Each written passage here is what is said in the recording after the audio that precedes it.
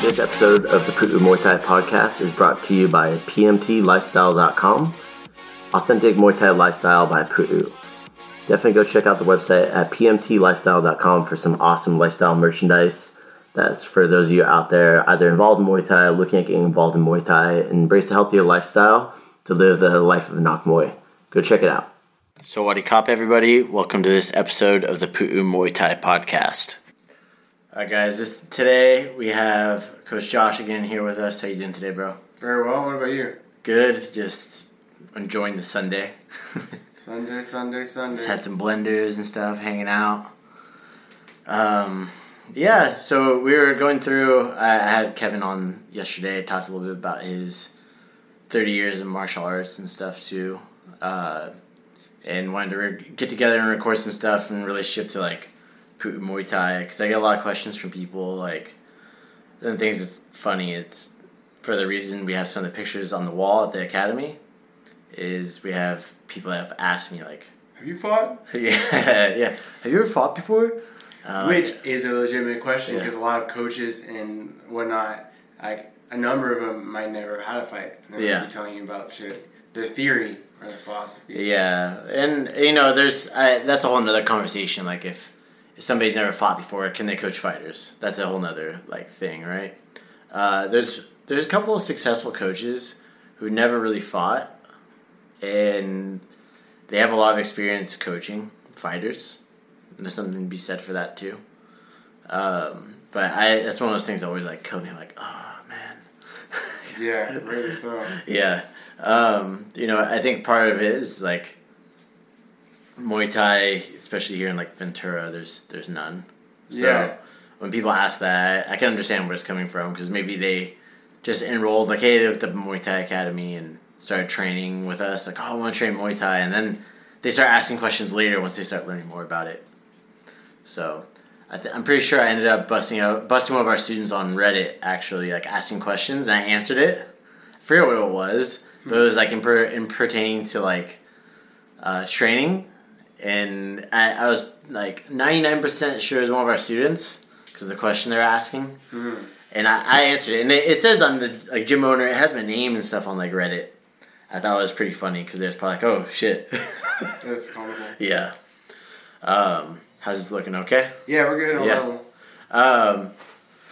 So, yeah, Josh has helped me out with some of the mixing for the podcast and stuff as well, make them sound a little bit better, which I'm grateful for. So you've been doing sound stuff for how long now? 12 years I've been studying it. And I had like a mentor and all that for a long time. Classes, different coaches. Mm-hmm. Very little of it is formal though. Yeah. So you're doing a lot of that stuff when I first started training. For sure. That was my Muay Thai. Yeah, for a while. That was your discipline that you did. Yeah, I'm still doing it, low key.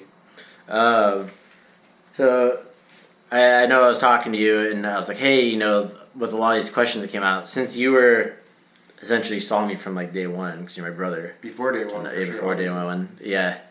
And building into becoming like martial arts instructor, fighter, athlete, all that stuff that's entailed with running an academy, business owner. I thought you'd be a good person to come on and bounce some stuff off of because of that. Definitely. Yeah. So I guess one of the most common questions people have is like, you know, I'm sure people have asked you this, is like, hey, how did you get started? Oh, for sure, the beginning of it. So yeah, I guess that's where I come in, because I remember from day one, that'd be West Coast Jiu-Jitsu. Yeah, where I started at? Yeah. Yeah, I started off at West Coast Jiu-Jitsu. Yeah. Well, if you go back even further than that, what would we do, like a boxing class at like an LA Fitness place, something like that? I don't know that I would count that. No. I'd say that West Coast is where you started. Yeah. I started training there with Fred, rest in peace, Fred Lemus. Yeah. And he was pretty young then too. I didn't really know the experience level. And it was pretty funny, actually. Like, I remember Googling, like, Muay Thai gyms nearby, because I'd seen, like, a lot of martial arts online. I was looking up stuff. This is when YouTube wasn't as big as it was now. Obviously. Barely getting started. Yeah, it was just, like, really starting to pick up. That was, 2007 or 2006, I think, is when I first started looking at this kind of stuff. And I was like, hey, I want to find a martial art that I can do. Saved up a bunch of money out of high school working, and was like, hey, I want to go to martial arts. That's something I want to do. It's something we wanted to do since we're little. And kids. Weren't allowed to do it because of our parents. Yeah, our parents said no. Or our dad specifically said no. Which actually, looking at it now, would have been probably the best thing that he could have done. And he's like, no, here's a surfboard. You're going to have a bunch of terrible role models. It's funny, like, shout out to, like, was it Adam Veers, Yeah, he was really, really talented. Yeah, he's super talented surfer here in the area, if anybody knows him. I mean, you know what? Are you following him on Instagram? I'm not sure if I am or not. I want to find him and go find him and get him on this. Yeah. I guess I have to look him up after this. Should tag him in it.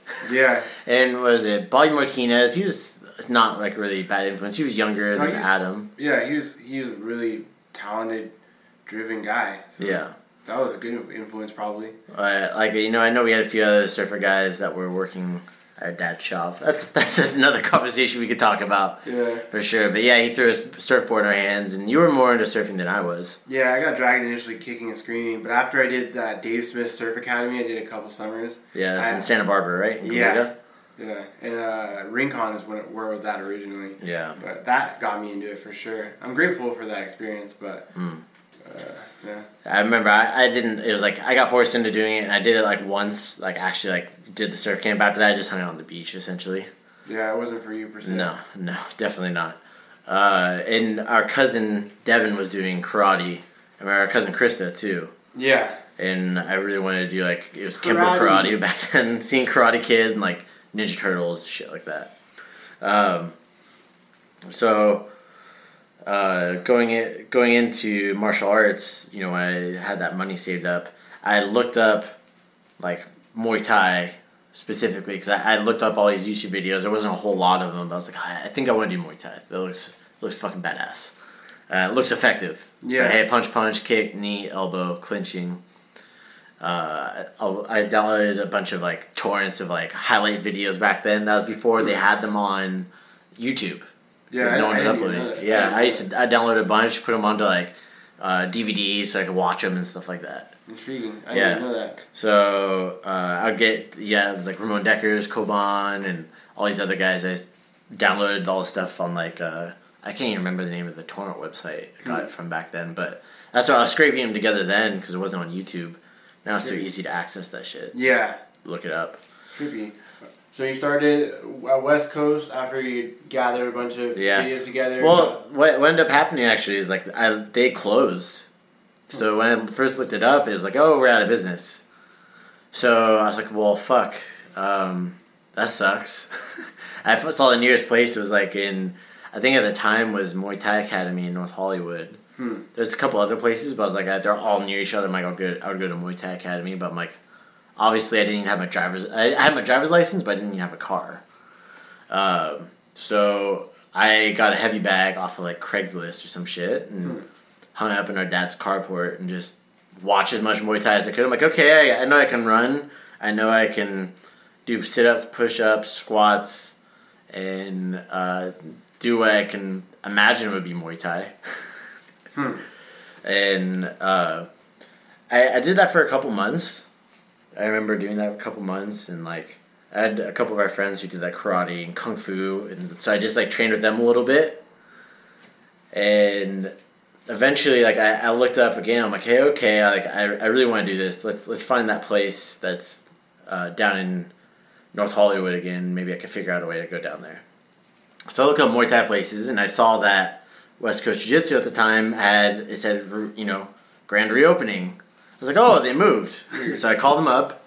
I talked to Fred, and he got me to come in for like a trial lesson. It sounded like he was kind of like, yeah, whatever, because they probably get so many calls about people coming in. Showed up. They had like a 1-week trial. I went in the first day on like a Saturday, and I remember throwing up. Yeah, that's a common rite of passage. Yeah, I remember throwing up. It was a conditioning day. And I believe the next time I went in, it was like they made me spar. I remember I had like a bloody nose. And I remember crying like to myself like afterwards, like, I suck. Like, yeah, of course you suck. You've never trained before. And just that kind of like hard start. And I remember like debating like whether I go back, and I came back. And I remember Fred like, "Oh, I didn't think you were gonna come back." That first day though, it was funny. It's funny to note. Shout out to Coach Todd, because he was one of the first people that I sparred with there on that day, and he was actually one of the few people that was actually nice to me. So take that for what you will. And we've been friends ever since. So I showed back up, and he's like, "Oh crap! Like, I didn't think you're gonna be back." And I remember like signing up for like a year package, like where I got my sparring equipment and stuff like that. And we did a smoker a few weeks later, or a few months later. Sorry, not a few weeks. Like, I think it was like 3 or 4 months later. But I just remember like totally trying to envelop everything that I was learning, keep watching, and we weren't hitting pads then. It was kick shields, heavy bags, and there was like and sparring. That was it. I remember the first time Fred held pads for me. It was like on like a Saturday. One of the guys there who did a couple smokers he was holding pads for him, and he held I think he held 2 rounds for me, or 1 round. I remember fucking dying. And did our first smoker like 3 months, 4 months into it, because they had one in house there when smokers were still legal. And then I just totally got hooked to it. I did the smoker because like one of my friend Roy, I think, signed me up on it. Roy Corona. Yeah. Yeah, he's like, "Dude, you should do it." And he's like, "I put your name up on it. Just do it." I was like, "All right, let's just do it. Fuck it." So I ran, did as much training as we could, and everything like that too. It was an interesting time. And we did a couple more smokers after that. It's like Crew X's gym and stuff like that too. I remember. Crew Rex, Adjon Rex, rest in peace. R.I.P. for sure. Yeah, another person who's passed away in the past like year, 2 years. But I remember them being there. I remember being at his place when it got shut down by the Athletic Commission. Oh, wow. Yeah, the Larry from the State Athletic Commission. If anybody here's in California that's fought on like a pro show, or like when CSAC was sanctioning amateur stuff, you know Larry. He's a loud black guy that was yelling at everybody, and he's very stern, he's very firm, and it'd be, quite frank, he's a nice guy. If he hears this, I love you, man, but you're also a dick sometimes. But totally, and everybody will agree with it, and I'm pretty sure he agreed with it. He's like, "I'm doing my job." Yeah, that's part of it. But after a year, they were arranging a trip to Thailand, and we're just training a lot as much as we could, and watching like more and more videos were coming up, more content was coming up online, and they were arranging a trip to Thailand with this guy Noe, who had been over there in the Navy. He was stationed over there for a little bit in Thailand. He's like, "Hey, I know a place we can go to. They'll pick you up, all that stuff." I'm like, "Whoa, totally like, oh crap, okay, let's do it." So I committed to go, but like I barely had enough money to get a plane ticket. I think at the time when it came time to buy the tickets, so I didn't buy my ticket with the group. And I remember talking to our mom. She's like, "No, you really want this. You've been working your butt off to like save up. You have to go." Yeah. So you get that from one parent, but from the other parent is like, "No, you need to buy a car now and get a regular job and do all this stuff that your older brother Josh is doing, even though I ultimately told you to do what the fuck you want." And that came back even more later. That first time he didn't say that. He didn't say not to go. But yeah, I don't think he was really for it because he didn't like me fighting. Yeah. He told me, like, I remember talking to him, like, "Oh, I got my ass kicked sparring." He's like, "Well, you want to do it, right?" I'm like, "Yeah." He's like, "Well, then you should go back." That was, like, a piece of advice he did give me that was, like, encouraging. So, I remember telling our mom, she's like, "Well, I have one of my friends who's a travel agent at AAA. If you guys aren't here in the U.S., AAA is, like, a travel agency, car insurance, all that stuff. But they have, like, ties in with travel agents to get, like, good plane tickets. So we went over there, and she's like, "Okay, what's your budget?" I think I was like, "Hey, I have $1,300. Can we make it happen?" And I think the trip was like a month away, or like 2 months away or something like that. Mm-hmm. She's like, "Okay, well, we can figure it out." So she made some phone calls, and she ended up getting me a flight over there. And funny enough, my layover, which was in Japan, I flew on United. I flew on United last time when I went to Thailand. It sucked. Mine was fine. It was actually nice. Mine sucked. Yeah, but it was a long time ago. Yeah, it was. That was 2008. I believe, 2008. That's 10 years before before we went. Yeah. So, I just remember my friend Roy Corona's flight would connect to mine in Japan. I remember being like so grateful because it's the first time like I've been out of the country by myself. Like first international flight like that. I think the last time I had actually flown was when I was 4 years old when we went to Hawaii. Yeah. I'm not sure. So I went from being 4 years old and doing like a 6-hour flight to being, 18 years old or 19 years old. I think it was 19. It was right before my 19th birthday. And going over to Thailand and doing like this long 26-hour travel. Yeah, it's substantial, but it's good for developing as a person. Yeah, and I remember getting over there and finally getting to we got to Suvarnabhumi Airport in Bangkok, and me and Roy got there and we had to wait for our friends' flights. And there was a phone number for the gym. We tried calling them, it didn't connect, but we didn't have international SIM cards, so I don't know what the fuck we were calling. I remember asking some guy there. Mind the dogs, guys. I was trying to talk to somebody there. If you've never been there before, and you didn't know this, then you wouldn't know that these guys are scammers. They're outside of the gate. We're outside of the international arrivals gate. And he's like, "Oh, I'll call the place for you." And he called. He quote unquote called. And then he's talking, and then he's like, "Oh no, they said they already came. They already left. So I can get you a taxi there for I was like $200." We're like, no, we'll just wait. Yeah. So the next thing you know, maybe a half hour later, the guy kept eyeballing us, asking if we wanted to go. We're like, no. And we ran into our friend Noe, who was already there. He had the sign, Noe. That was the happiest moment in my life. I think I still have a picture somewhere of me on super skinny, 18-year-old, super tired and jet lagged. Back then too. So reeling back to being at West Coast, you go into your first trip to Thailand when you're almost 19 with Roy and all that. So what was your experience like when in your fight camp? Did you stay at the gym or did you stay at a hotel? Yeah, we stayed at it was not a hotel, but they had apartments that were next. It was down the street from the gym. Yeah. So we went to the gym. It's called the Pattaya Combat Group. Oh yeah, I've seen pictures from that. Yeah, and the guy who ran it at the time, this guy named Christian Daggio, again, rest in peace. Third person, wow. Yeah, third person in this podcast mentioned, rest in peace. That guy passed away in the ring at a WBC boxing fight. Damn. But on that trip, he actually said, "Hey, if I'm going to die, it's probably going to eventually be in the ring." So I think he kind of knew he was going to end up going down that path. At least he died doing what he loved, huh? Yeah, exactly. It's an unfortunate scenario for sure. But he ran this gym over there. He had some Thai trainers and stuff too, Thai wife. And there's a bunch of guys from Italy there and Spain. And he had some awesome trainers that were from Sit Yotong that worked for him and stuff too. This guy, Kru Tak, he had a really awesome gym. I think he still has one. It's the Cho Na Titong. I think they still have it in Pattaya as well. I went there and I remember seeing some of the guys training. It was just very intimidating at first. You're like, oh shit, I'm here. Yeah, of course these guys are doing it every day. Yeah, we got there at 2 a.m. in Pattaya. And it's not, if you guys know Pattaya, it's on the outer skirts. It was closer to Sit Yotong. Did you go to Sit Yotong when you were there? With Travis? No. No. So it's you remember where Fairtex is at? Yeah. So think about 20 minutes motorbike outside of the city, essentially. All right. So it's not super close. So it's not super near the party centers. You can get there, of course. It's outside of there's the main road, the Sukhumvit that goes through there. Yeah. I remember getting there at 2 a.m. Seeing the bags, oh shit. And we got up the next day and just got to training. And I remember seeing a bunch of people, and I didn't really quite we didn't quite understand the flow. I remember Christian helping us, the owner. It's hey, get on the tire for a little bit if you're not gonna run or jump rope. And I think that's the first time I used a Thai style jump rope. I just remember being fuck.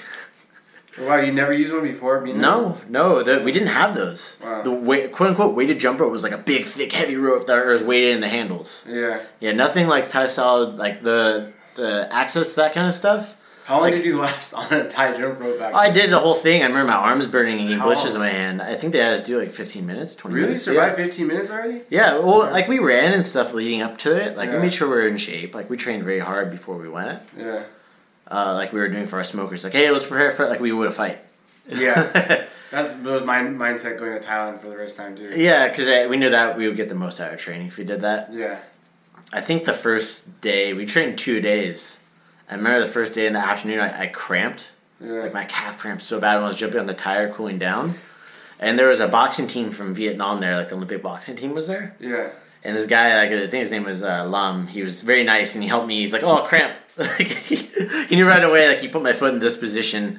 That's when I started learning about what muscle cramps were. Yeah. I didn't know much about them then. Isn't the typical Thai structure though? It is 2 days. It's one in the morning and then one in the evening. Yeah, one in the morning, one in the evening, typically, and they vary intensities. Each gym has like a different formula too. Yeah. So we went there. We did that, and we were training. And I remember seeing a couple other beasts that were out there. There's this one guy. Actually, he had one of his knockouts just went viral. It was an elbow knockout. His name is Matthias Gallo. He was out there. He was 14 at the time, 13 I think, and he was fighting pro. I remember seeing. We went to one of his fights at Peppersit Stadium. That was the old stadium that was before Max Muay Thai and stuff was out there. Yeah. I want to say it was owned by Fairtex, or they had like heavily invested in it because they like. I would see like Anthony Lin and Mr. Wong, the owner of Fairtex, would be like ringside all the time. They had like a VIP section. Yeah. And I just remember, seeing that guy kick his bag. He's like 14. Like, dude, this guy's gonna be fucking good. And he'd been fighting since he was like 9 or something like that, like in Thailand with his family and living over there. And there's people from New Zealand. There's this guy named Tom Lucy that was over there that we met. He was an Olympic rower in the 2008 Athens Olympics. So that summer before, he was in the Olympics, like earlier in the year. Gotcha. So he had great conditioning. Yeah, but it was cool to like meet. I didn't know that. We were talking shit about him. Like, dude, like how are you able to keep up? And then we found out he was an Olympic athlete. Yeah. But he actually retired that year from rowing because he's from Wales. And he retired because he lost to Canada. Oh, damn. He's like, fuck, I lost to Canada on my Olympic break. You lost to Canada? Yeah, and they're not known for rowing, bro. Yeah. So I think it was one of those things that he did everything he wanted. He was like 19 or something like that, 20 at the time. Just a wee lad still. Yeah, so he's like, I'm done with that. And he was doing like training seminars on rowing to make money and stuff like that. Gotcha. So you met some interesting people out there. How long were you out there on your first trip? That first trip, I want to say 2.5 weeks only for the first trip. Yeah. That's bare minimum, by the way, for anybody listening. Yeah, if you're gonna go there and like vacation, minimum 10 days. You want to be there minimum 2 weeks, ideally. Yeah. If you're gonna go out there and get anything out of the experience, if you want to say just go there, you can go for less, but you're not gonna get much out of it. Yeah, so we met all these awesome people over there, and I remember seeing some of the fights that were over there at the time, and our friend, they had this festival called Loy Krathong that was going on over there at the time. It usually happens in November. If you guys have ever seen, just look it up, Loi, I think Krathong, Loy Krathong. They make these cool little boats, and they put candles on them and set them out in the water and the rivers. And they also have the floating lanterns. Oh yeah, I've seen pictures. Yeah, you see like hundreds of thousands of floating lanterns in the sky. Yeah. And I remember the gym owner like gave us the light, and I'm like, oh, it's so pretty. He's like, yeah, unfortunately, it burns down a lot of homes. That was gonna be my next question. I was like, oh fuck, like, what do I kill the moment? But also that's harsh reality. Yeah. Of a third world country, I guess. So I never did it again after that because I was just like, shit, I don't want to be responsible for burning down someone's home. Burning down the house. Yeah, but if you look at it from like a Buddhist standpoint, they would say, oh, that's their karma.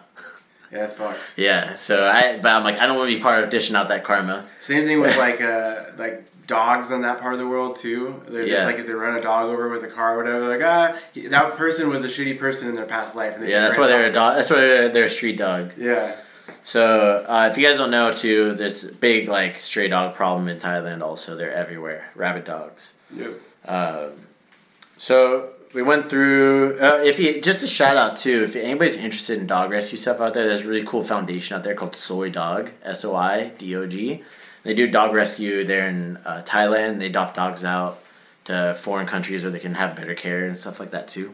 So, definitely go check that out if you guys are listening to this. So we're training in Thailand. Yeah, training in Thailand. Yeah, we were training there at Loy Krathong, right? And Roy was like, hey, I asked Christian if he can get us a fight. He's like, you want to? I'm like, hell yeah, let's do it. Fuck it. Like, we had like another 10 days on the trip. Yeah. We already been training a lot and stuff. So yeah, let's do it. So Christian's like, yeah, I can get you guys a fight. He got us like a little shitty bar fight. Yeah. They had like these like bars in Pattaya. It's like, you have washed-up fighters there, but he's like, no, I'll make sure you get like a even match, like with somebody who's maybe not training a lot, but maybe they have experience. Yeah. And, you know, so I remember training our butt off. They fucking killed us on pads. I remember it was like, first round, it was like, essentially like, okay, if you're going to fight, they told me two things. Like, okay, you're here for this long. One, you don't know how to clinch, so don't clinch. When you're fighting, don't clinch. I was like, fuck, but I want to learn clinch. Like, I saw them clinching, I wanted to learn it. And, like, I was like, crap, I really want to learn that.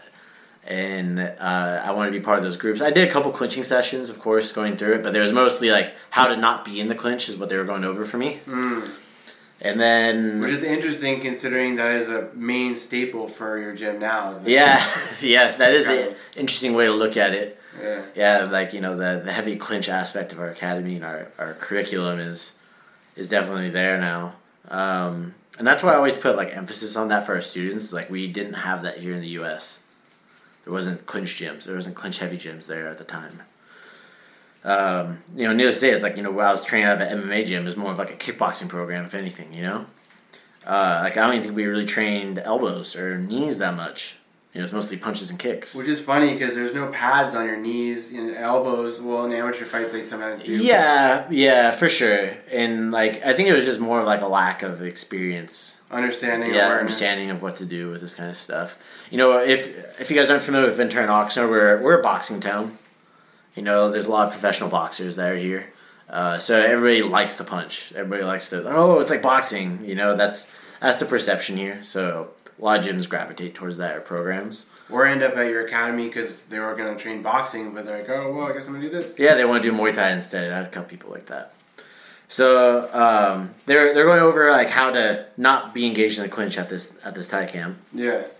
And they killed us, like, did essentially cardio death to us on the pads. They fixed stuff too, but then they would like fucking burn us out. Okay, it was like first round, you start off slow, you finish off 10 kicks each leg. All right, second round, you start off 10 kicks each leg, you do the round, and then you finish off 20 kicks each leg. Next round, you start 20 kicks each leg, you finish around with 30 kicks each leg. And you build all the way up to round 5 as you finish off with 50.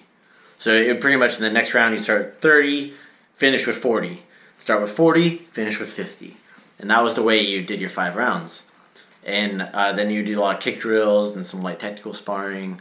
And the kick drills on the bags, it's funny, like Coach Todd, shout out to Coach Todd, he remembers still a lot of them. He's like, yeah, these drills, you remember these? I'm like, yeah, man, they're fucking good.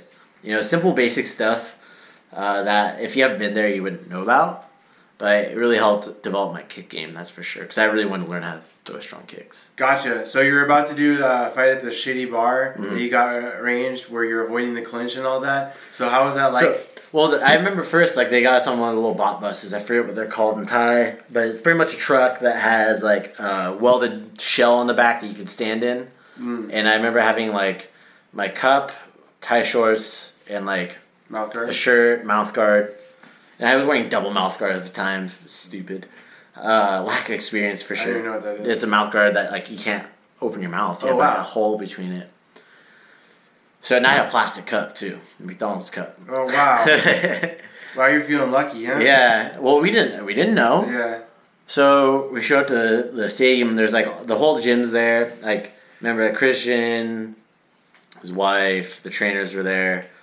Fred was there. The owner of West Coast Jiu-Jitsu, Brian, was there. Noe and like a bunch of other friends that were on the trip were all there to like cheer us on. And I remember getting into the back, and then like they're like, "Okay, where's your cup?" I'm like, "It's right here." And like, "No, you can't wear that." I'm like, "Well, I don't have anything else." Like, "What do you mean I can't have it?" Like, "You need a steel cup." Yeah. And they're like, "We'll be right back. We'll find something." So you know, like those like big gray trash cans that you have on like the schoolyard, like cafeteria. So I see this guy's digging through one of them, and out he pulls. There's like gloves and like claw shin guards in there. Out he pulls is a steel cup. Oh wow! So if you guys aren't familiar with steel cups, they go up your ass. It's like a thong. It goes over your underwear. It's a G-string. It's a G-string. So I didn't know that, but I'm just like, yo, that's not gonna fit. That thing is tiny as fuck. Yeah. It's like flat. It's barely like it's like it barely curves at all. So, but I had to fit it on. So one of the old guys and one of the trainers helped shove my junk into there. Wow. And I just remember sitting there. It's like on the side of a bar, like some broken mirrors and stuff on the side, and like picnic tables, and they're like throwing out water from like the bar, from the ice from the bar right there, right next to us. And here I am, 19 or almost 19. I have these two Thai guys with their hands on my nuts. Yeah. I'm like, well, this is happening right now. And then I think Roy ended up I think he had a titanium cup, and they're like, oh, that's fine. Or I don't know if he borrowed one. I can't remember. Yeah. But they put liniment on us, like, and I remember shadow boxing, like on those. They had like a broken mirror to shadow box in, and it's just like really dingy, like low lit. And I remember Roy went to go fight, and I saw him fighting and stuff, and I was like, okay, I'm going to focus on myself now. He looks like he's doing fine. And I remember going in and just like sitting there like on the bench, like with my legs dangling off the table and stuff, and like looking in that broken mirror and just be like, yo, no matter what happens, like, I want to do this for a really long time. Like, that was like one of my moments where I was like, I fucking love this. Like, this is where I want to be right now. You know, I don't want old guys touching my nuts, just be clear. But, you know, like, being ready to fight, like, warmed up, like, he had the liniment on, it smells like freaking menthol if you guys have never smelled it before. Super hot, humid, and in Thailand. I'm like, this is awesome. You know, going from continuation high school. Yeah. You know, where I thought I was going to go nowhere to like a year later, all of a sudden I'm in Thailand. You stepped in like a completely different reality, which is freaking awesome because a lot of people get trapped in that one reality because everybody tells them that's their only option or they have to look at this one particular angle. But I guess one of the unique what is it? Switch positions we're in because both our parents are artists. It's like, all right, well, maybe look at it from this other angle. Yeah. Maybe stand to the side, and maybe it's completely different than whatever else. Yeah, I really have to thank my mentor, Chip Frazier, my high school teacher. Yeah. Definitely changed you a lot. Yeah, he was the ones that was like, hey, you know, what's to stop you from getting in a car and just driving and going somewhere and working in a diner? What's to stop you from doing that? Yeah. Why not? And I was like, true. So I kind of took that concept with training, like, hey, what's to stop me from doing this? Yeah. You know, it's like, at the time, you know, when I first started, you were saying, like, you know, you're not going to stick to it. Yeah, because one of the only things that was consistent about your past with fitness and all that was that you're inconsistent. I think a lot of people have that. Yeah. I mean, I had that. I would stick with something, I would get really into it, and I just didn't have the habits or disciplines, routines of it, and you figured those out pretty quick with consistently inconsistent. Yeah. That's a real common thread, I think, for a lot of people. If anybody's listening to that, it's like, yeah, you can switch it in a minute, and if it's just like habits. I know for me it was like 2 times a week for 6 months, and then all of a sudden I had a habit. Well, yeah, and that was one of those things that like really ingrained it in me too, and I think a lot of the people we had to train with then, like back then when we were training at West Coast, like fucking Tony Ferguson was there. Yeah. You know, he just moved there shortly before we went to Thailand. He started training. Yeah. We also had, if you guys know boxing, we had now world famous trainer Robert Garcia holding pads for us once a week, twice a week. Sometimes I would show up and it would just be me, and he'd hold mitts for me, and that was part of like my membership at the time. I'm like, what the fuck? I'm like, you're the same Robert Garcia, used to be world champion, right? Yeah, that's me. This guy was like 30-1. You know, he lost to Diego Corrales. And it was like, shit, I'm getting free one-on-one time with you? Like, fuck yeah. Yeah. So I remember that being like a big motivator for me too. Like the people I was around were very inspiring at the time. Some of them were doing like stuff with the Ultimate Fighter and whatnot too, when that was popping up. Going back over to Thailand, you know, when I was stuck there, you know, I had that moment where I was like, hey, this is what I really want to do. And my friend Roy got out of the ring. I didn't know what the result was then. He was fine. He was looking happy and had a beer in hand. So I was going to the ring. I remember I sealed the ring. I remember actually like praying to my like in the corner, like, oh God, don't get your ass kicked. You know, just try to relax. Okay, this corner, I want to make sure that I'm gonna hope that I'm safe at the end of this. Like I'm not gonna get majorly fucked up. And ended up fighting the guy, and they said he had around like 150, 200 fights, but he hadn't been training a lot, you know. But he's one of the guys that they'd put in the ring that if like like a new fighter was coming through that wanted to get experience, like I was doing, that he would go a step in the ring with him, and he would win sometimes. And so I got experience with him. I remember him kicking the shit out of my arm. My arms were like super swollen up, and he clinched me a couple times, and I remember like the corner saying, no clinch, no, like, don't do that. And I remember just like, what? Like, look, like, I don't know what to do. Yeah. Like, okay. So I just kept kicking as much as I could. And, I still hadn't found like my punching range and stuff that I was throwing punches, but nothing like substantial. And those gloves were fucking falling apart. They're having us wear and shit too. It was fun, and you know, I remember like we only had like one round and half of the round because like the battery ran out of it. But I remember like, you know, I landed some good knees like from the outside. You know, I got, you know, the guy was around the same height as me, like maybe like 2 or 3 inches shorter than me. And I remember being able to knee him in the face once or twice, like straight up the middle. And I remember getting a lot of good kicks, like nothing for free, all those concepts and stuff too. And I just remember being super tired in the third round. And I remember thinking like, oh, I've been here before through those rounds in the pads they put me through. Yeah. Because the first day, I didn't mention this in here, but the first day they had us go through those fight pads like that, I threw up. I straight up threw up. And I wasn't eating much. I was super skinny, so I didn't have much to throw up. I just remember like hurting. And yeah. The trainer making fun of me and like making sissy motions with his hands on the pads and shit like that. Stuff that I do now to people. Yeah. I'm like, making these sounds like with the fighters when they're like really exhausted. Yeah. It's more just like, hey, dude, like we've all been there. It's funny, and it's tough love, and it's needed because a lot of our culture is really coddled. I know both of us got raised predominantly with a lot of influence from our mom. It was borderline like being raised by a single mother, which is a common problem for people not developing enough, you know, thick skin or toughness or mental toughness. Yeah, it's like, we'll touch on that just a little bit. It's like, you know, as Janakwe would say, you know, don't have your mom and dad come to the fight. It's like, why? He's like, you see your mom, you're going to be soft. I'm like, what do you mean? He's like, you're going to want to like, cry or something. You don't know. Like, you don't know what's going to do to your mental state. Yeah. So there's something to be said for that paternal instinct that you have with your parents. Especially like when you're young. Came through on the fight. I remember pushing really hard on like the last round. I remember just kept moving forward, and you know they raised my hand and said I won. I'm like, fuck yeah! Like I remember them like the other guy being like, you know, just kind of like fucker, like, you know, because I need him in the head. I don't know, like they said you were allowed to do it.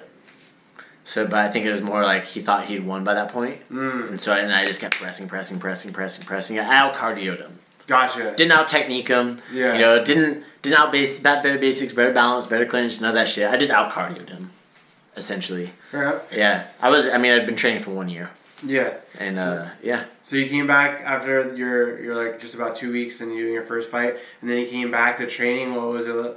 What happened after that? I was on a pretty big high, like, afterwards, because, like, everybody's like, hey, dude, good job. Like, you know, I know, like, because if you guys knew me back then, you wouldn't look at me as somebody as a fighter. I was, like, maybe 130 pounds, 135 pounds walking around. You know, that's, like, what, 62 kilos? Something like that? I think so. It's, like, 62 kilograms. I was walking around at that, and that was me, like, trying to gain weight. And I was a super shy kid, you know. I was just very, like, reserved to myself. So, like, a bunch of people didn't, like, expect that, you know, and I was stoked on it, and I kept up my training as much as I could, and I was training every day, and, like, I started training twice a day, and we did another smoker or two back home, and I just really tried to keep up that training as much as I could, and we were trying to get fights here. The gym we were at the time, you know, they were trying to get us fights, and they kept saying, like, hey, we'll get you one. And I remember being told, like, specifically, like, you need to train harder. I'm like, what the fuck? What do you mean train harder?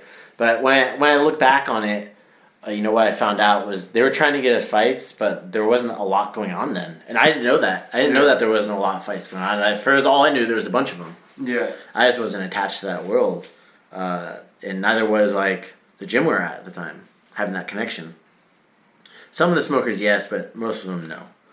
But I found out later, like, I remember Fred sent me, like, an email chain of, like, back and forth from then of them trying to get fights for these guys who eventually started IFS, International Fight Showdown. Gotcha. It was these twins from Sit Ramasoon. They had a Muay Thai gym down there. I think it was in Glendale. And then Sean Shalati, who's still running it here in California. So if you guys haven't heard of IFS, International Fight Showdown, it's a promotion. They have it in Anaheim. The guy books, like, 30 fucking fights on it, all amateur. He does MMA now, too. Mixed martial arts, amateur and mixed martial arts. He was doing some pro fights for a little bit too, but he stopped it. So as we came through and we came back, kept training, you know, honestly, like, I felt like I burnt out. Like, I was working, training, and There was no fights coming in, nothing. And I felt like, I got put in a position of starting to help out with classes at that time. Yeah. I've been training probably about a year and a half, 2 years. And I started helping out with some of the classes, like if the trainer couldn't be there, or if he was out of town, needed me to cover, or whatever it may be. I was game because I wanted to do it. I was going to work out anyways. I was going to train. Yeah. And, I used to go there during the day and just kick the bag. I'd stay extra and just kick the bag, hit the bag, spar, do whatever I could just to train. And I train with Fred as much as I could when he was down to train. And we couldn't get any fights. And I remember, fuck it. I guess I'm not going to do Muay Thai anymore. I guess I learned everything that I'm going to learn. Are we right at the 2-year point? 2-year mark. That's funny. So we talked about this. Yeah, we talked about this in the last podcast. Yeah. 2-year mark, man. And this is something I realized over time after teaching people that I'm like, oh shit, I went through this, but in a different way. Yeah. Because there wasn't other options at the time. Yeah. So after that, you started training with Roy with Knockweed. Yeah, it's a funny story about that. So this is how that happened. I know, so they had this Cambodian guy that started teaching at West Coast. His name was Bo. He ended up becoming a good friend of mine, Boren Kuhn. And he was teaching some stuff there. And, he started going down to North Hollywood. They went to the Thai New Year Festival that was in North Hollywood. And they had Muay Thai fights there. And Boren and Roy had seen a referee there, and they'd seen him at one of the other fights before, Pachanga. And they asked him, hey, how do we get into the fights? And I guess he's like, hey, come... I should bring Roy on for this because he could describe it better. But I guess he was like, hey, come show me your Muay Thai. And Ashton Knockweed was teaching at House of Champions at the time, HOC. If anybody out there in Southern California, the House of Champions has been around a long time. He was teaching a program there, and I guess they went there, and he kind of chuckled at him. He's like, hey, I'm opening up a gym, and you guys can come next week. It's not open yet, but you can come. So they were training down there with him, and I had stopped training essentially up here at the time, for maybe a month.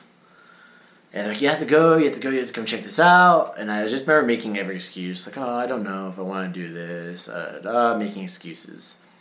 I was young, 19 at the time. I was like, I don't know if it's going to be for me. I don't think I want to do Muay Thai anymore.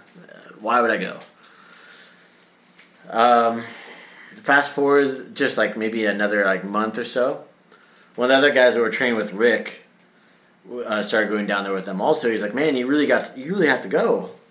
And we were at Coach Todd's pro debut. This was in Westlake. It's at the Marriott down there or something like that. Was that an MMA fight? Yeah, pro MMA fight. So it was his pro MMA debut. And we all met up there, and I remember we're all talking because we're all sitting together. And they're like, hey, Monday, let's go. We'll bring you. Dude, you have to go. You have way too much talent. You spent way too much time on this. You're young, dude. You need to do this. And I was just remember the first excuse I had was, I don't have a car. And they're like, we'll pick you up.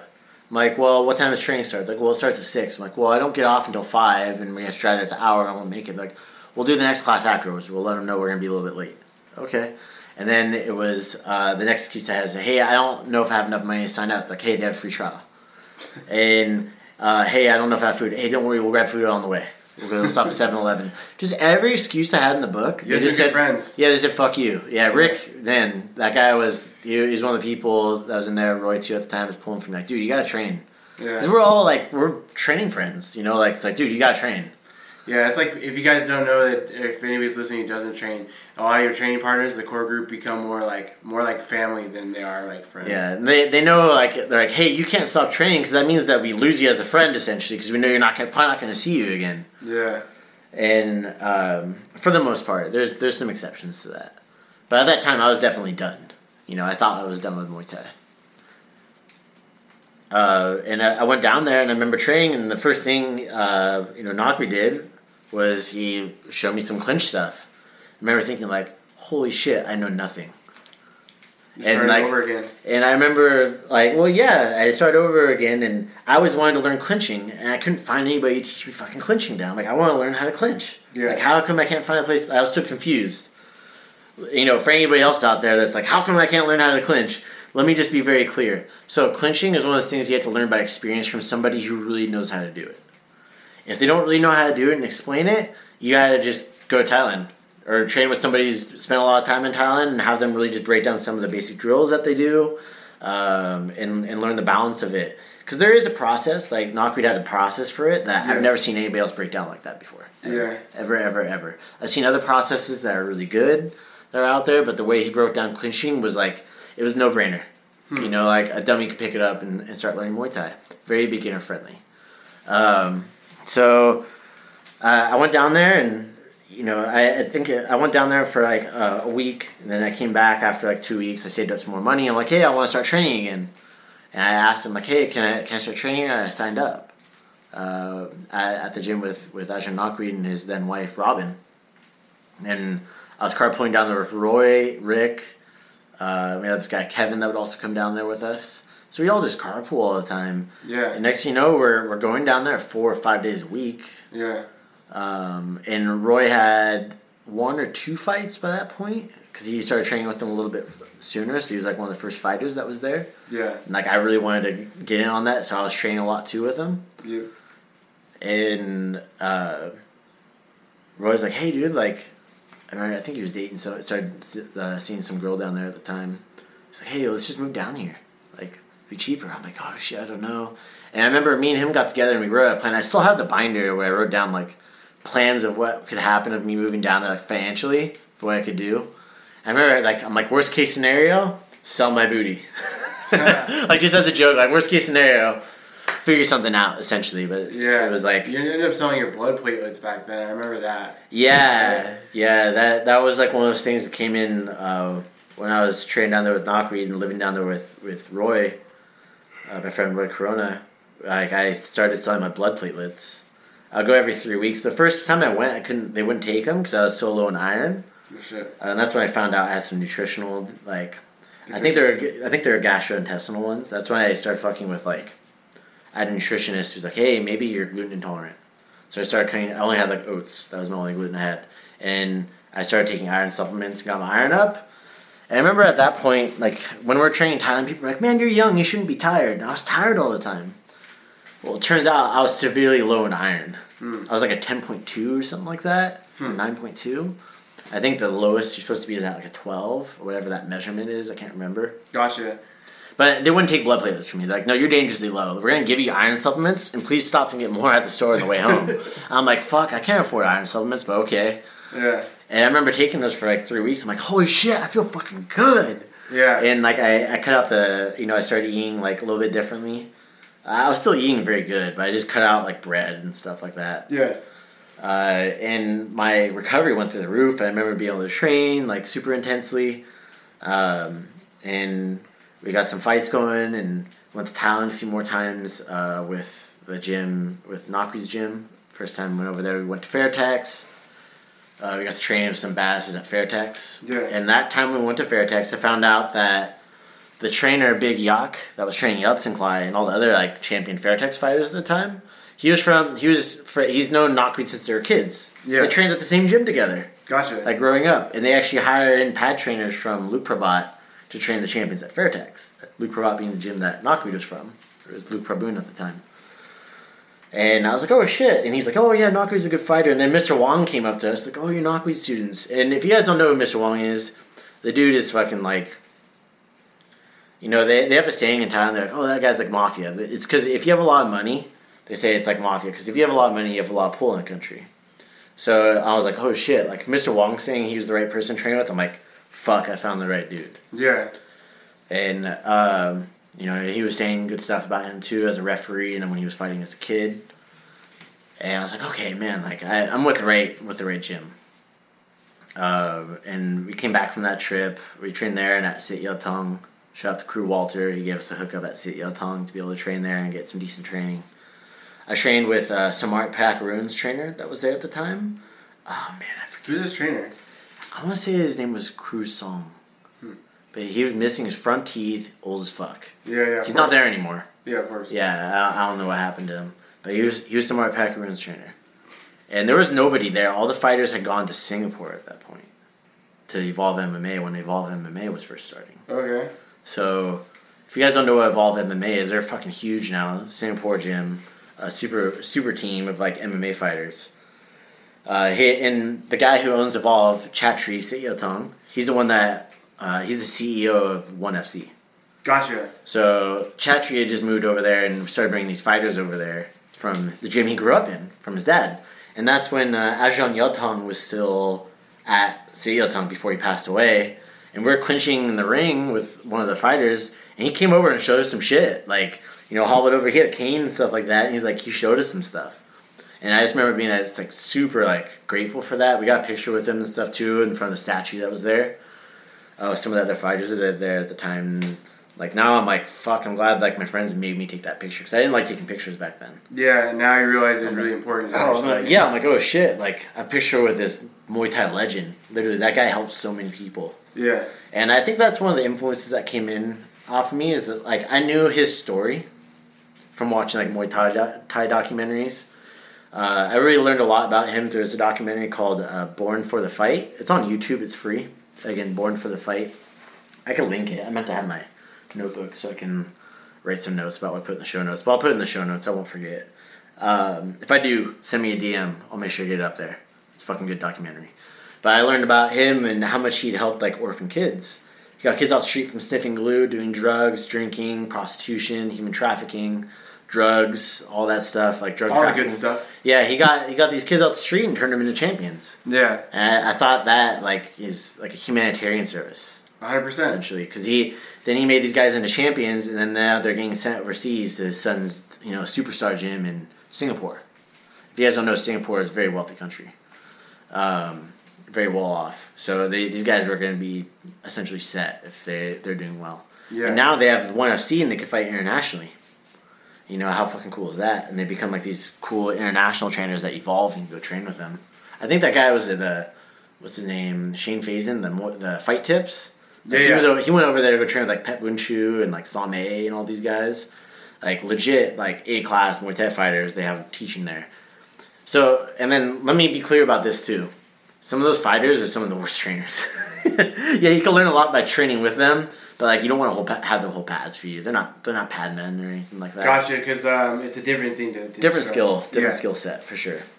To be able to explain it. Big Yak, the guy who's the paddler for Yaltinclay, he has gigantism, so he's a big guy, so you can kick the shit out of him on the pads. So you end up becoming a good pad holder, but Thai people don't have. Not everybody has gigantism. They can't. He couldn't fight. Yeah. So he became a really good trainer. And I guess, and the same thing with Knockweed. He's heavier for a Thai person. He's 160 pounds. It's couldn't fight a lot after his teens. So again goes into being a trainer. Yeah. Essentially, and going through that path of moving down to North Hollywood and stuff too. That whole lead up into it. Man, we're coming up on an hour. We're able to squeeze it in an hour. Damn, that's pretty good. It's been we skipped over some stuff, but we did. Yeah. But as far as training, you were there for you lived in North Hollywood, where you almost exclusively did that. Where that's all you did. You trained other people, right? Yeah. When I was living in North Hollywood, I was living a block away, 2 blocks away from the gym. So I was the Johnny on the spot guy of Crew Dan Mahid, my friend Crew Dan. If he needed help covering one of his fitness classes or beginners classes, or if Knockweed needed a Johnny on the spot, someone who's in town needed me to cover class, he would shoot me private lessons, have me do private lessons for people. And when I wasn't training, I was learning how to teach. So I would just go in and just watch him, how he'd make corrections and stuff. I became obsessed with Muay Thai and how he fixed me. And I wanted to learn that shit too. I'm this is powerful stuff. There's something to it. Because no one ever made this kind of corrections that he did on me, ever. The stuff that we teach our students, no one ever told me that because the lack of knowledge was there. And I think part of it is, one, he came from a place that makes really good teachers and good fighters. 2, he also speaks English well enough to describe the small intricacies of clinching, balance, where to put your hands. This is why you should do this. This is why you don't want to do this. This is when you want to do this. This is when you don't want to do this. So rather than just go, do this, and why, and they just kind of look at you because they don't speak English. Yeah, but he's also very good at explaining stuff, just showing you in a way that by being there, because he is such a great trainer, to show you. I remember clinching with him for the first time, and I just got schooled. of course, got schooled, but I, spent more time with him. I remember throwing you and you're like, ugh. Like 3 times that I remember me accidentally hitting my head on a pole and he felt super bad. I was like, it happens, like whatever. But then I spent a bit more time and it started, what he was trying to convey to me is to not overthink. And if you miss something, don't dwell on it, just go on the next. Mm-hmm. But instead of explaining it, he just showed me in a way to where it just drilled into my head. And it was almost like he was communicating at like a telepathic level. Yeah. Well, man, so that was my thing, too. I want to train with him every single day. So I would train 2 days. I would get up. I would go run super early at the park over there off Tahunga in North Hollywood. I would go run, for like an hour and a half, like jog. Go back home. I would eat from the groceries that my blood platelets paid for. Yeah, I remember that. And then I would go, I would relax a little bit. I would do some work online. And then I would go over to the gym. And I would go train, take his 10 a.m. class, whatever you had at the time, and then stay after and get to spar and clinch with him. If I didn't get to spar and clinch with him, I would spar and clinch with some of the students. Or I would go home, do the bag, and then I would do some work during the day. And then I would go back in the afternoon, or if I had a private, or if they need help at the gym, I would help out where I could. Yeah. And then I would come back in the afternoon, come train, help do intros, and watch Nakwi teach, train, spar, and we'd be there. I would get there at 4:30, and we leave at 11. I would very rarely eat the whole time. I would just train. So they had showers and stuff there, so it made it easier and everything like that too. Yeah, because you were essentially living at the gym. Yeah, pretty much. There was nothing at home. It would be super hot in North Hollywood. It would get up to 110 degrees. So if you guys aren't familiar, and we had a big heat wave then. I think that's around 35 degrees Celsius. In NoHo. Yeah, or 36. Yeah, North Hollywood. So the gym had AC. Our home did not, and it was very, very fucking hot. Yeah. Stuffy apartment. So I just spent as much time as I could there. Kept fighting. Nakwi started having some promotions and stuff too. And I thought that was that was definitely where I got to make some of my networking connections too. Because I was again, Johnny on the spot. It's hey, can you pick these people up from the airport? Sure. Give me the keys of the car. I would go pick these people up from the airport. And one time it was Sanchai. Yeah, we're picking up Sanchai, picking up Junction on Fairtex. You're picking up Boonkurd, all these very famous guys in Muay Thai in the U.S. and internationally too. Simon Marcus, Matt Embry. The first time they came over here, me and Roy picked them up from the airport. And this is before Simon Marcus fought Cal Cly and Joe Schilling. And it was Simon Marcus was I'm gonna fight this guy. I'm who the fuck is this guy? How come I don't know who he is? What the fuck? I was so confused because I was literally obsessed with Muay Thai. But it just shows you that back then stuff still wasn't all put up online. Yeah. So very esoteric. Yeah, and sure enough, a year later he was fighting Cal Cly and Joe Schilling. It was that's when that stuff started. That was for stand-up promotions. Yeah, the first time Sanchai ever came to North America, it was through Nakwi's promotion, stand-up promotions at the time. And, I got to help present the belts, at weigh-ins and stuff like that, too, and just help arrange some of that stuff. Roy fought on that one. Yeah. He fought on the undercard for that one as an amateur. Jason Andrade was out there. If you guys, pro fighter out of Las Vegas, Andrade Muay Thai. If you guys are ever in Vegas, go check him out. There's also David Huerta, who was fighting out there. Also, he fought against Jason Andrade at that time. David Huerta's got an awesome gym down in LA called Los Angeles Muay Thai. He fought on the IFMA team in Pan Am's. And he's also had a couple of fighters that go through IFMA and pro fighters too. Our students fight each other now.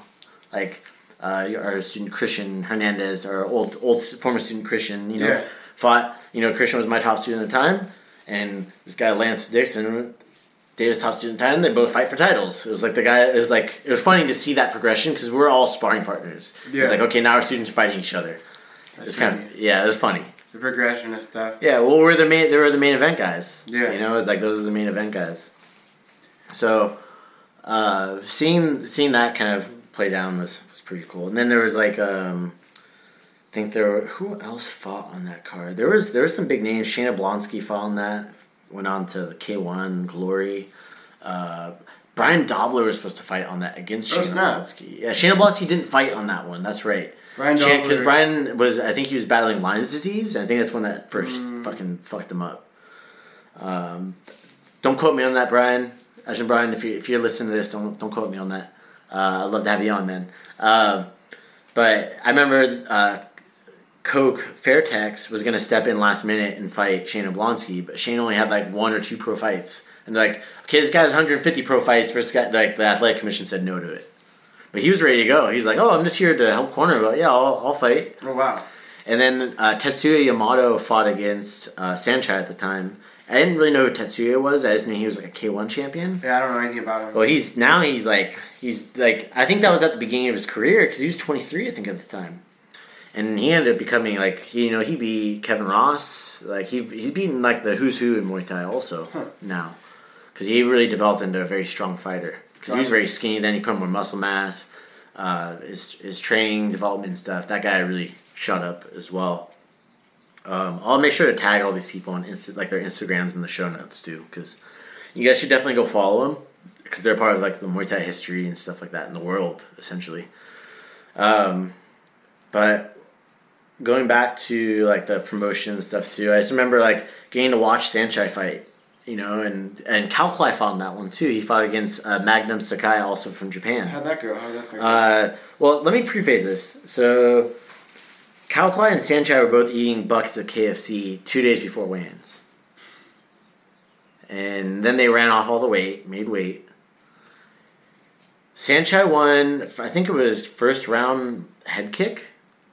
Totally just put Tetsuya out. I saw the kick, but I didn't see it. I was looking right at him like, what did I miss? Yeah. What was it? And then Kao Clay ended up, I think it was third round or fourth round KO or TKO with an elbow.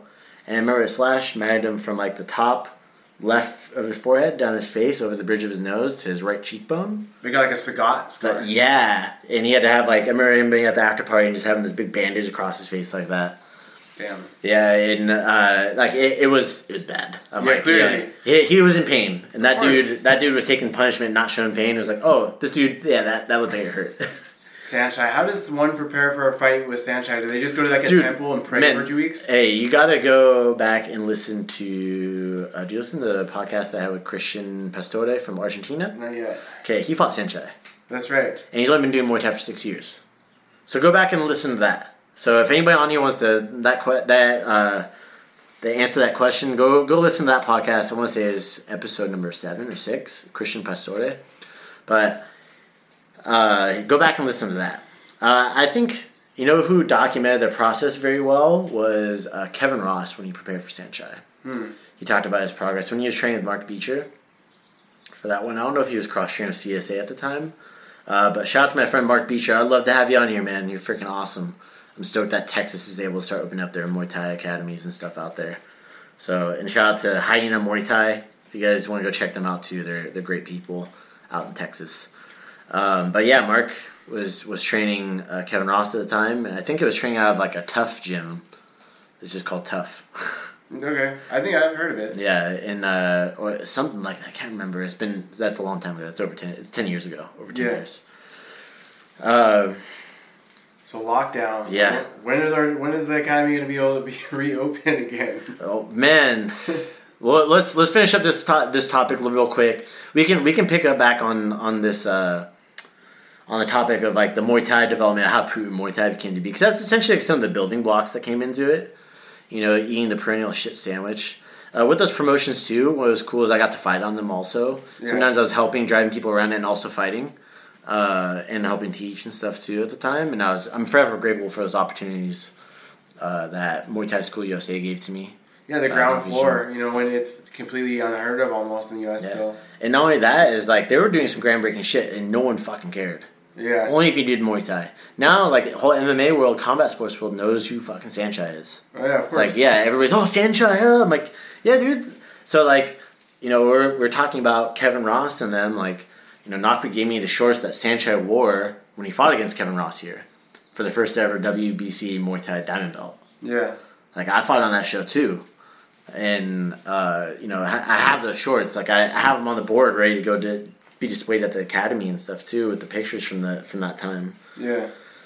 But, to kind of close that chapter before, like, you moved back up, like, our mom started, like, I was really unhappy down there. I got in a really dark place mentally. Roy moved in with his girlfriend at the time. We had another roommate, great guy, but he had a dog in our apartment. We weren't supposed to have a dog in the apartment. And our property manager at the time was the kind of person that would come over and, like, go knock on the door. Hey, can I come in and see this? You know, just because we were friendly with them. And I'd be like, no. And I remember just feeling like really weird about it. Yeah, put you in a strange spot. Yeah, because it's like, you know, and it'd be really hot. I'd come home and the dog would shit itself all over like the carpet. And I was like, oh, fuck. Yeah, but I remember like your personality before, and then after being in North Hollywood you said you were in a really dark place, but you were a lot different as a person after that. Yeah, I developed myself a lot because I was trained all the time. I met some really fucking awesome people. Yeah. One of them trains with us at the academy, Brian King.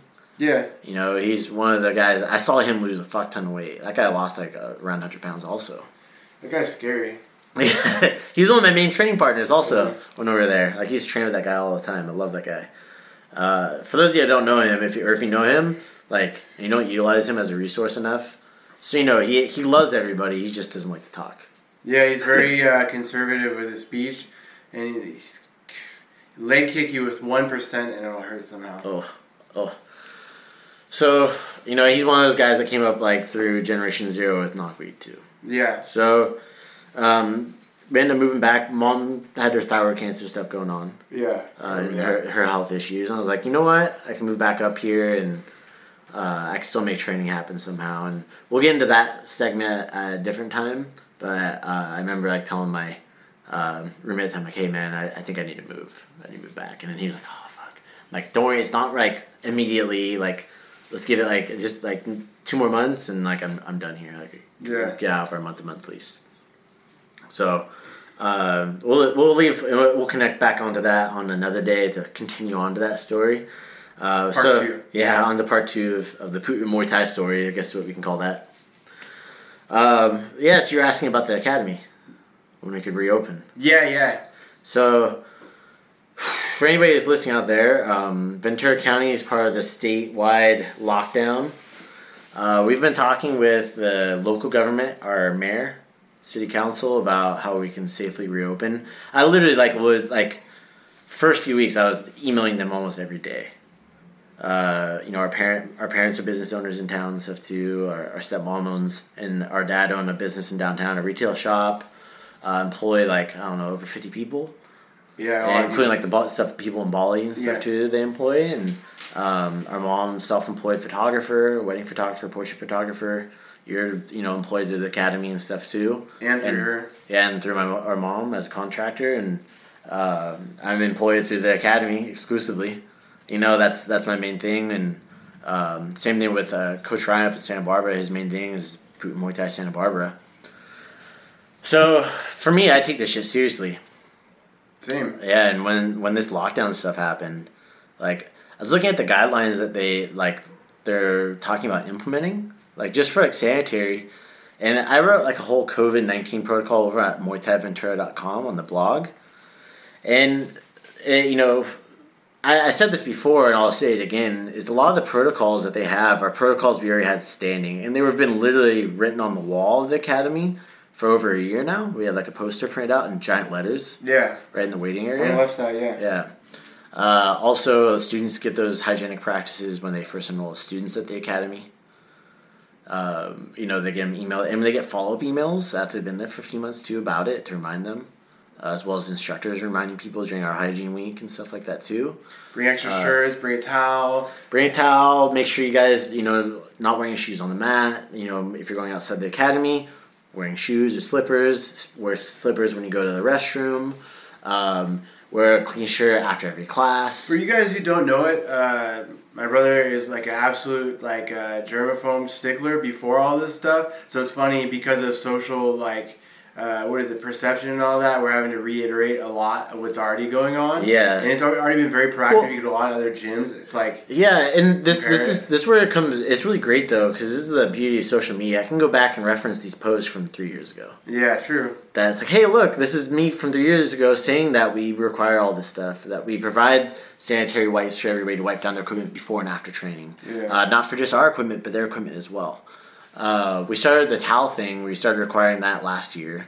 On our rules for people to have. You have a few different things for fluids for people that get injured. Well, of course, you got the... Well, and then and we have hand sanitizer. Yeah. That and we have at the front too. But right next to that, for people that are struggling and sparring and crying, don't you have a little bit of an extra stash of Vagisil right next to that? Yes, there is a stash of that. But also there's a body waste disposal kit. Of course, Josh trying to make a joke about that we like to make with the fighters. Somebody, if you're a fireman, just ask me about it. I can tell you about it in person. But going over into like the hygienic practices, like last year too, we got an ozonator on recommendation of this guy, Master Chung Park. He's a bunch of these Taekwondo academies, and everybody always comments about how great his academy smells. And he's like, hey, this is the secret. It's an ozonator. It kills bacteria, viruses, and it's antimicrobial for the air and for sediment that sets into your academy. Yeah. And it literally kills everything in the air and the surfaces. Just by having it on. We've had that on all last year. Yeah. We turn it on all night. So in a nutshell, what I'm trying to say is you're way ahead of the curve. Yeah. Now everybody's going, oh, let's flatten the curve. You're already a year out ahead before anything happened. Man, last year, over the years, just teaching kids, anybody that's teaches kids, not just in martial arts setting, but school setting, you get sick because kids carry germs. Yeah. Bottom line, they rub their nose. It's cute as hell, but it's also gross because they're sneezing into their hands, touching things, putting their hands in their mouth, whatnot. I've gotten sick very, very rarely from the kids at the academy. Yeah, well, I've had these protocols in place. Yeah. So once I'm like, hey, I have employees. I want to make sure I take care of my team. Yeah. And, with the cleaning and sanitizing, we clean and sanitize the mats sometimes upwards of 4 times a day. A lot of times. Yeah, we vacuum, we clean and sanitize after morning sessions, after the 6 a.m., then it's after the morning chunk of classes, in between the kids' after the kids' classes, before the adults, and then at the end of the day. And vacuum. And then we were wiping down the surfaces and stuff like that, too, with not hand sanitizer, with Lysol. We weren't drinking Lysol. But going into, cleaning up the bathrooms, all the surface areas and everything too, using clean mop heads every single time we used it. Man, our place is fucking clean. I also have these professional floor cleaners that come in and clean the tatami surface and the mats with a steam cleaner and a pressure washer. Once a year, or what is it? No, I do it. I was doing it every quarter. Oh, wow. And that's expensive. That's $1,400. It's a good amount of money. Quarter. Yeah, but the thing is, that comes into the health and safety of our students. Yeah. Because if you have a sick student, they fall off, it's hard to get them back in. It's Definitely. Hard, those habits, you said with me, the only thing I was consistent with was being inconsistent. Yeah, which so many people can relate to. And that before martial arts or Muay Thai, that's how it was for me, with the exception of running for a little bit. But yeah. I was 29 before it got stuck with it. Yeah. So, along with that, our whole front desk, it's funny, oh, you have to have these cleaning protocols. I'm like, cool, sweet, I already have them. Our whole front desk has a daily to-do list. They have, there's 4 columns, I think there's 5 or 6 columns, and everybody that comes in that day to work has to check it off. Yeah. Every single person, whether they're just in there for 3 hours or they're in there for 8 hours, 10 hours, they have to check off the list that they did these things. Yeah. And it's, wiping down surfaces, the high contact areas that we have. And there's, checking and cleaning the bathroom, sanitizing the mats, vacuuming the mats, cleaning the windows, cleaning the handles, cleaning the waiting area, cleaning the floors in the waiting area. There's always cleaning the mats. On. Yeah, it's constant. Yeah. So, that's one of those things. My front desk, I'm like, yo, you're front desk people, but you're also gonna be cleaning a lot, so you have to be okay with that. Yeah, for sure. Everybody contributes. Well, yeah, and one of the things that comes down to it is I was talking to some counsel, and he's like, you have to make sure people are accountable. I'm like, dude, I made sure we were doing weekly meetings. I would go through, and I would have our office admin Jessica go through it on Saturday. Tell me everybody that didn't get checked off, things didn't get checked off, and bring it up on Monday. Gotcha. And find out what happened. So you have a lot of cleaning protocols and procedures that have been in play for a good while. And then with that said, when are you going to be able to legally run your small business? Because we know Target, Walmart, all these major businesses, they're deemed essential, and martial arts gyms non-essential. We're not essential. We're essentially non-essential. So, I don't have an answer. Because, for me, I've been reaching out to the government. Our local government wants to open up, but essentially right now, as it stands, let me just be clear.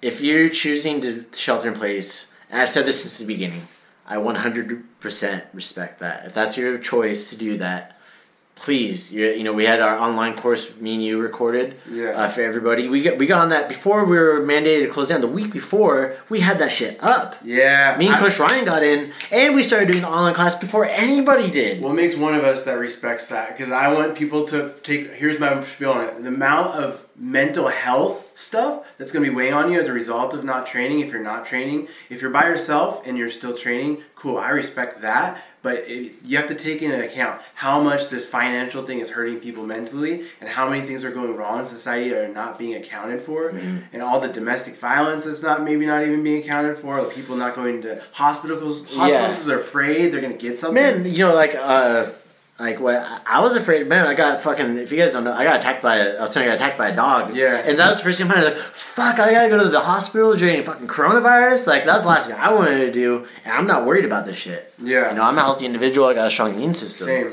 So, but that was my first worry. Like, fuck! They're gonna have to test me to go in there and all this bullshit.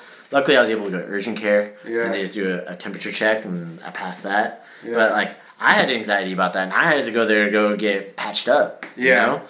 And that's like definitely a mental health thing for a lot of people. And like I've been trying to figure out ways. Like I've been talking to local government. Like, hey, if I do this, can I open up? I've been saying my procedures because the thing is, a lot of the procedures they're putting out there for like, hey, this is what gyms or like these businesses are going to have to do.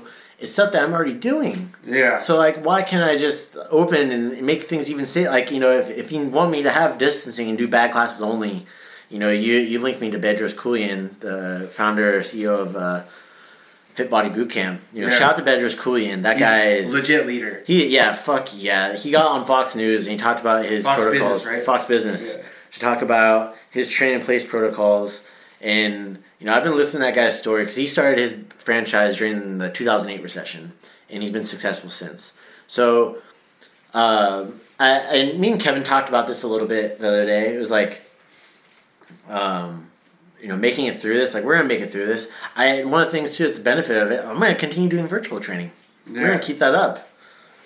We have our online, our 8-week course, our online course. If anybody is out there and wants to check that out, you can check it out at pmtlifestyle.com. Again, that's pmtlifestyle.com. Just click the 8-week course and you can get on there. $7 for a 1-week trial. And after that you can choose your different enrollment options. But, it's like there's so many different opportunities that came out of this. True. And one of the things that was as a business owner is figuring out like what,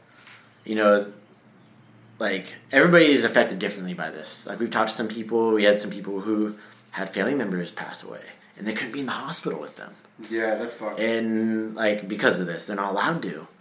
And you have people who lost their jobs and they don't have any income. You have other business owners that train with us that they're some of the first people like, hey dude, I need to leave. It's like I totally get it. Yeah. Because I'm a business owner too. Yeah. So one of those things that like I've been really trying to do is, I wouldn't say put pressure on our local government to open up because you saw a lot of stuff like counties talking about not wanting to obey our governor's orders. They're tyrannical orders, yes. Yeah. So they're constitutionally illegal. Yeah, and it's like the way I feel, without getting too political, is like people who are doing this stuff. Like I said, I respect everybody's opinions on this. Like if you want to shelter in place, if you want to be outside, I respect it 100%. If you're not trying to hurt somebody, you're not intentionally hurting somebody, you're intentionally trying to hurt somebody, and it's everything to do with your human right of freedom of movement. Cool. Your body, your choice. Exactly. So when it comes in, that's my opinion on it. And how I feel about it. And for me, by this point, we've been hurt financially so much with the academy that, like, for me, wanting to open up has nothing to do with money. And it has everything to do with some of our students' mental health. I know some students that have relapsed. I know some students who are former veterans that suffer from depression. And they tell me how much this helps them.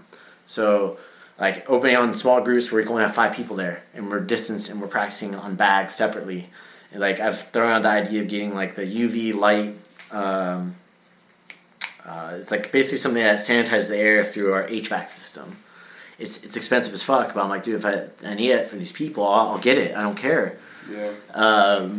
we got a new foot sanitizing station and stuff like that too, which I eyeballed before. Yeah. Works good if people wear like boxing and wrestling shoes. Yes. You can sanitize those even better now too, rather than just wiping them down. When you enter and exit the mat. We're putting in another hand sanitizing station, like at the bathroom. We have another hand sanitizer. I'm implementing some of Bedros Keuilian's protocol he has for Fit Body Boot Camp in regards to like being responsible for wiping down the bathroom when you're in it and stuff like that too.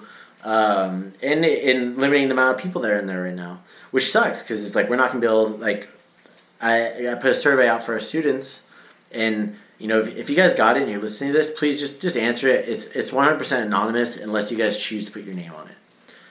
We were talking about it before. We had somebody ask, "Is it really anonymous?" Yes, guys. So because some of the questions on there are stuff like, "Hey, are you going to be training with us in the next 18 months?" Because I foresee this financial impact lasting over 18 months for what's going on right now. So I want to make sure that's like, if we have to downsize into a smaller place for the people that are still with us. Yeah. I had to pivot into something else for those people and make sure that we have an academy 2 years, 10 years from now. Yeah, because right now you're being deemed illegal. Yeah, if I open up, it's illegal. So... upside down land. Yeah, well, it's like, I talked with the mayor and like, he's like, hey, I understand because zoning and code enforcement and whatnot. He's like, I have a business and I lost 50% of our income. And I'm like, well, but also, sir, like, all due respect, you also get a check from the city for being mayor. Yeah. So, like... different perspective. Yeah, different perspective. And, like it's messy. It's a messy situation. I know that like our mayor, I know he wants to try to figure out a way to open up. Yeah. But the thing is, essentially, our county right now, from my understanding, I'm not a politician, not an epidemiologist, not a biologist, none of that shit. All I know is that, from my understanding, is that if the county doesn't obey the governor's orders about how to open up, what's going to happen is they could take away any federal disaster relief funding that the county would get, which could bankrupt our county, and then that would thus make no businesses really exist. Might this event bankrupt our county anyways? I don't know. But like I said, I'm not an economist or anything like that. I don't want to get into that stuff, but like literally I'm trying to do everything I can to open up. I've emailed our congressman, I've emailed the state. I'm doing all this stuff to try to figure this out, guys. And so a lot of people are like reaching out and like, oh, like we feel so sorry for you. Hey, man, don't feel bad for me. I don't feel bad for me. I'm not. And then they're like, hey, don't worry. I'm not worried. Because I know this stuff's going to pass. We're going to be there in some capacity no matter what once this is over. If you guys are out there and you want to support, man, if you listen to this podcast, leave a review on Spotify, leave a review on iTunes. Share it with your friend. Buy some merchandise. We have our online drop shipping stuff that we're doing right now. If you can continue paying something for your tuitions, continue paying too. That helps. If you don't have money, free stuff, iTunes, leave a review on iTunes, leave a review on Spotify, leave a review on our Google Maps for Santa Barbara and Ventura, because we've had, I don't know if you know this, Josh, I think I might have told you, we've had thousands of people come through our doors in Ventura. Yeah, I am well aware of that. And, our goal is to always have, like, awesome experience for people. If you've been there, please leave a review on our Google page. Muay Thai's Google page. Leave a review. Because that stuff matters. Like, a lot of people are like, oh, I know them. Everybody knows them. Yeah, you might know us, but other people moving to the area or looking for facilities to train at or these virtual programs, they don't know us. So they want to figure out a way for us to be able to train. Okay? So... those are some free ways to do it. Just sharing it. Interact on our social media at Putin Muay Thai. Tag us in your stuff when you wear your shirts or when you're training at home. That's like a grassroots way to keep the academy alive and the academy spirit alive. Yeah, I'm just forever grateful for all the students that have come through the doors throughout the years. No matter what happens in this, I had a lot of people like, "Hey, Crew Jonathan, I'm sorry I had to cancel." I'm like, "Hey, man, I totally get it. Like, there's no like bitter beer face. There's no me being mad. Nothing like." This affects people in so many different ways. And the reality we're faced with right now is, like, the one I'm faced with is going to be completely different than the person next to me. And potentially. Yeah. Except right now, we're impacted very similarly. Yeah. Me and you. But the thing is... for people listening. For people listening at home or anything like that, any students, current, former, past, present, future... I don't take it personal. I miss all you guys, and for any of you guys training homies are here, you guys are more fam than friends. We sweat together, we've bled together, borderline cried together. I want to give a shout out to one of our students, Heather Rudo. She's been helping share a lot of her stuff on social media to her friends and stuff like that. She bought like a bunch of gifts for people, like shirts and stuff like that for her friends. Awesome. She's been trying to give them some intros to get them in on like virtual training. So shout out to Heather. We really appreciate people like you and the support that you've been given. I've done a private lesson. We need to schedule another private lesson on Zoom. And she came in and did the work, and and the people that are in our Zoom classes, there's a bunch of you that are on there and a bunch of you that are supporting the Academy. And I know I've written some notes for some of you guys, and you share those on social media, and you didn't need to do that, but just I'm grateful for all of you, and for all the times that we've had at the Academy and continue to grow. It's funny, I had made a joke on social media that worst case scenario, I move back to Norway. Yeah. But I guess it got misconstrued. People, I don't know. I put like a chili face emoji, like. Man, I'm not moving to Norway, man. But my wife is from there. Yeah. So it's like I said, like worst case scenario, like that's what I would do. Yeah, but right now, if you say anything about anything, people's imaginations are running wild with conspiracy theories, or any number of things. I'm even a little. Well, maybe I'm moving to Norway to install 5G. Oh yeah. But I keep hearing Bill Gates online. He's getting smashed. Oh, people are man. hating him. Like he's trying to kill us all. Oh man, it's crazy. Meanwhile, I'm on Windows 10 right now. But yeah. I guess as soon as we can open, guys, you're gonna be the first to know. And things are gonna be a little bit different when we first open up. But I hope we can get back to what we were doing or something close to it. And I really feel like the training online has been really beneficial. I actually learned that. I talked to Kevin about this. Technology is amazing when it comes into coaching. Be able to do a ton of stuff with it I didn't expect. And that's what I learned from this. So.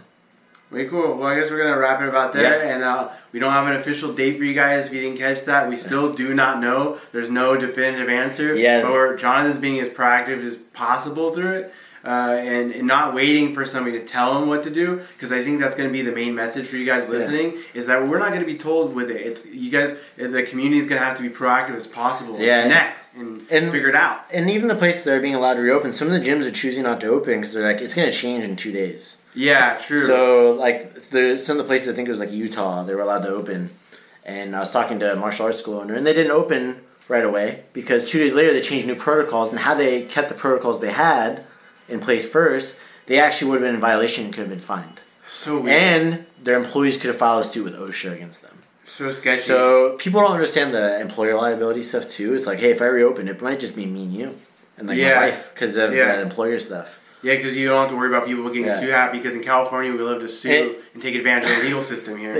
I slipped on a banana peel and now you're going to pay for it. Well, I mean, I think that's what's great about martial arts. It teaches that personal responsibility stuff too. Definitely. So going into that, but like, like my team, if you're listening to this, man, I want you guys back so bad. I freaking miss all our coaches, our front desk team. I loved everybody. We're really getting ready to rock and roll at that place. A real good team finally happened after you read that book, The 5 Dysfunctions of a Team. I read that book. It changed my life. Yeah, it wasn't just that. It was a combination. It was a piece of it for sure, though. Yeah. Important piece. And if anybody out there is like a management position, check that out. 5 Dysfunctions of a Team. I can't remember who it's written by.